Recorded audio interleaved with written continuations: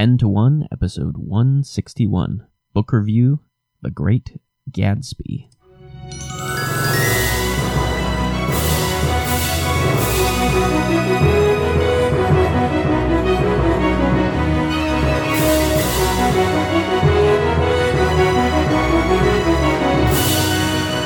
Welcome to 10 to 1, trying to keep the ratio of good books to bad books higher than 10 to 1. And I've got probably 1,000 books on my Goodreads to read list. So whatever gets to the top of that, in theory, high chance of being at least good. So I said I was gonna try and do some short book reviews this year, and I'm gonna try it here for the first time. Melissa is working in the kitchen, which is all right. She did not read The Great Gatsby. I don't know if she's read this. If she had to read this in school, this is a book that seems like every American high schooler should have read The Great Gatsby. I did not. My homeschool curriculum, different book list than the American government school book lists. And so I missed this one.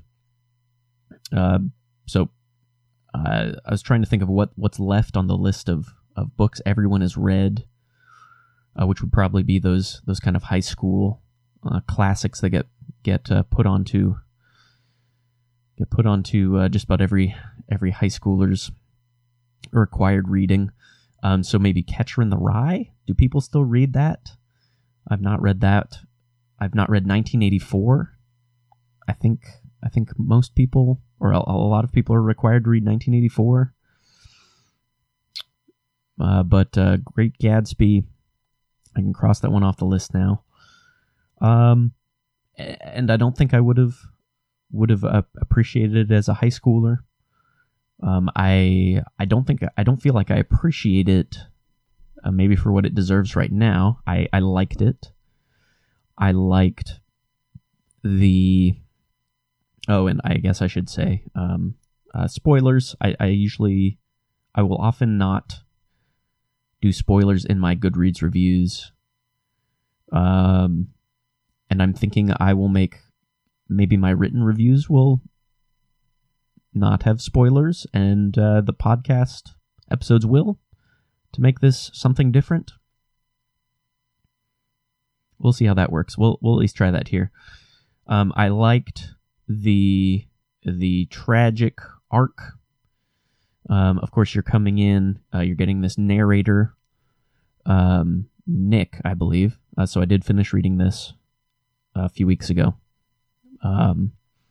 But I think it's Nick is the narrator, and you're getting this tragic love story from him of Gatsby, and he, the poor guy, he fights in the war, he comes back and makes a lot of money in crime, and then, which delightfully to me, he's working with the guy that fixed the, I believe it was the 1919 World Series, the Black Sox scandal, when the White Sox team took payments to throw the World Series, all except it seems like maybe Shoeless Joe Jackson didn't take the money. He certainly had a great World Series, and so there are questions if he was participating in that scandal. But he and all the other White Sox players on that team, Eddie Sissett, and I couldn't name any others, banned from baseball for life. Shoeless Joe, there's a good chance you've heard of him, even if you're not a baseball fan. Still a well-known name, great nickname, and not able to enter the Hall of Fame to this day. Anyway, so he's working with this character that fixed the Black Sox fix the White Sox throwing the World Series. And so he makes a lot of money. He has this mansion. He throws lavish parties. This is kind of the part of the story that I was familiar with just from pop culture. The pictures of Leonardo DiCaprio holding a martini. And he's throwing these lavish parties to try and get the attention of his old love, who's now married unhappily, and tries to get her to run away with him and fails to do so. And so it's this tragic arc for him where he's the rise and fall, I guess, of Gadsby. And pretty simple story. It's short. I think that's the commonly given reason for why it's on high school curriculums. And I definitely don't have any deep thoughts about it. I didn't, I guess, really connect with it. It didn't click for me maybe when I was reading it. And I read about it a little bit, and I did appreciate one of my Goodreads friends. I believe it's Davis. I didn't go back and check, but I think Davis, my Goodreads friend, had a good thought that it's impressive. So this novel was written in... I should have had this pulled up. This novel was published 1925.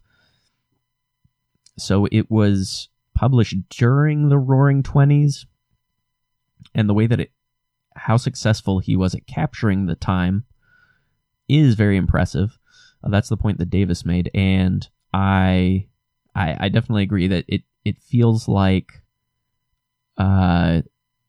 there's a sense where it's hard to understand your time right now without knowing how it's going to end. So of course, now for us, looking back at the 1920s, the stock market crash in 1929 is what kind of looms over it, and so our simplified version of an entire decade of people for an entire country is they came back from war. People were broken after World War I in their spirit, and the soul of the nation. Yeah, you might even go so far as to say certainly of a generation, the lost generation. And then you try and do everything to cover up that emptiness. And so it's the drugs and the alcohol and the gambling and the carousing and the spending lots of money, lavish parties, dancing, jazz, all these things that people are trying to... Hello, Melissa. Just doing a short book review. And then I'll be ready to... We're going to do a drawing book. Learn how to draw in 30 days. And... oh, yeah. Go ahead and do the... It's right here. You want the cat? Maybe I'll take her out. Yeah, she can go out. Yeah, so... yeah, that was one of our New Year's resolutions. Just got started on that. One of my New Year's resolutions. The first test is draw a house, draw an airplane, and draw a bagel. And then you can compare your very poor drawings to hopefully superior drawings after 30 days of instruction. So we'll see how that goes. But it's hard to... we kind of have an idea, and certainly that's what I gave was a high level, popular. I'm sure there's historians that would say I'm very ill informed, and would say no, this, and they'll talk for hours about the different nuances and how I'm wrong. But so there's that. It's hard to capture a previous time, and it's hard to not oversimplify, etc. But maybe it's easier looking back as opposed to when you're in the middle of it. You don't have that bird's eye view, so to speak, to really understand what's going on. And it does seem like F. Scott Fitzgerald kind of was able to read the times and really captured that in The Great Gatsby. So that was a good point, I thought. Let's see. On Angelina Stanford from the Literary Life podcast, she was comparing it to sort of the story of Helen and Paris. So Paris comes and kidnaps Helen or seduces Helen away, and that's what starts the Trojan War, as he steals her away from Agamemnon. And this is kind of, you could say it's Paris fails to capture Helen in this story, and I thought that was definitely an interesting comparison.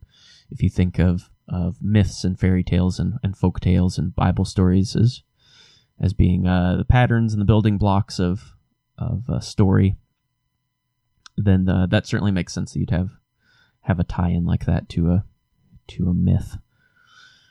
And there's nothing new under the sun, as the prophet said. The preacher said.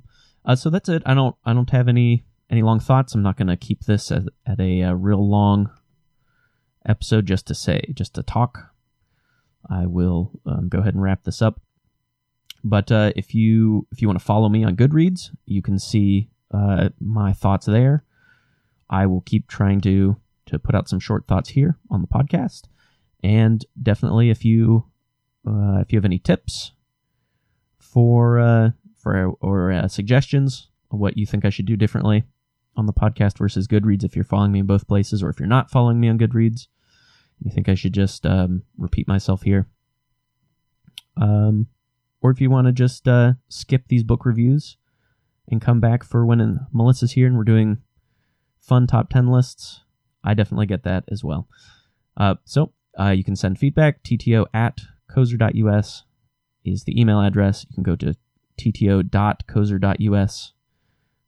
That's the website. And if you tack /161 to the end, you can leave a comment on the page for this episode. So thanks for listening. I think, that's the intro. The next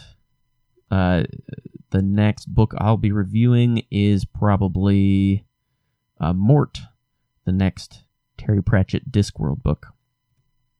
So maybe I will record 5-10 minutes on that and get that episode out here in the next few days. Well, until then, I'm Brian Kozer. This has been 10 to 1.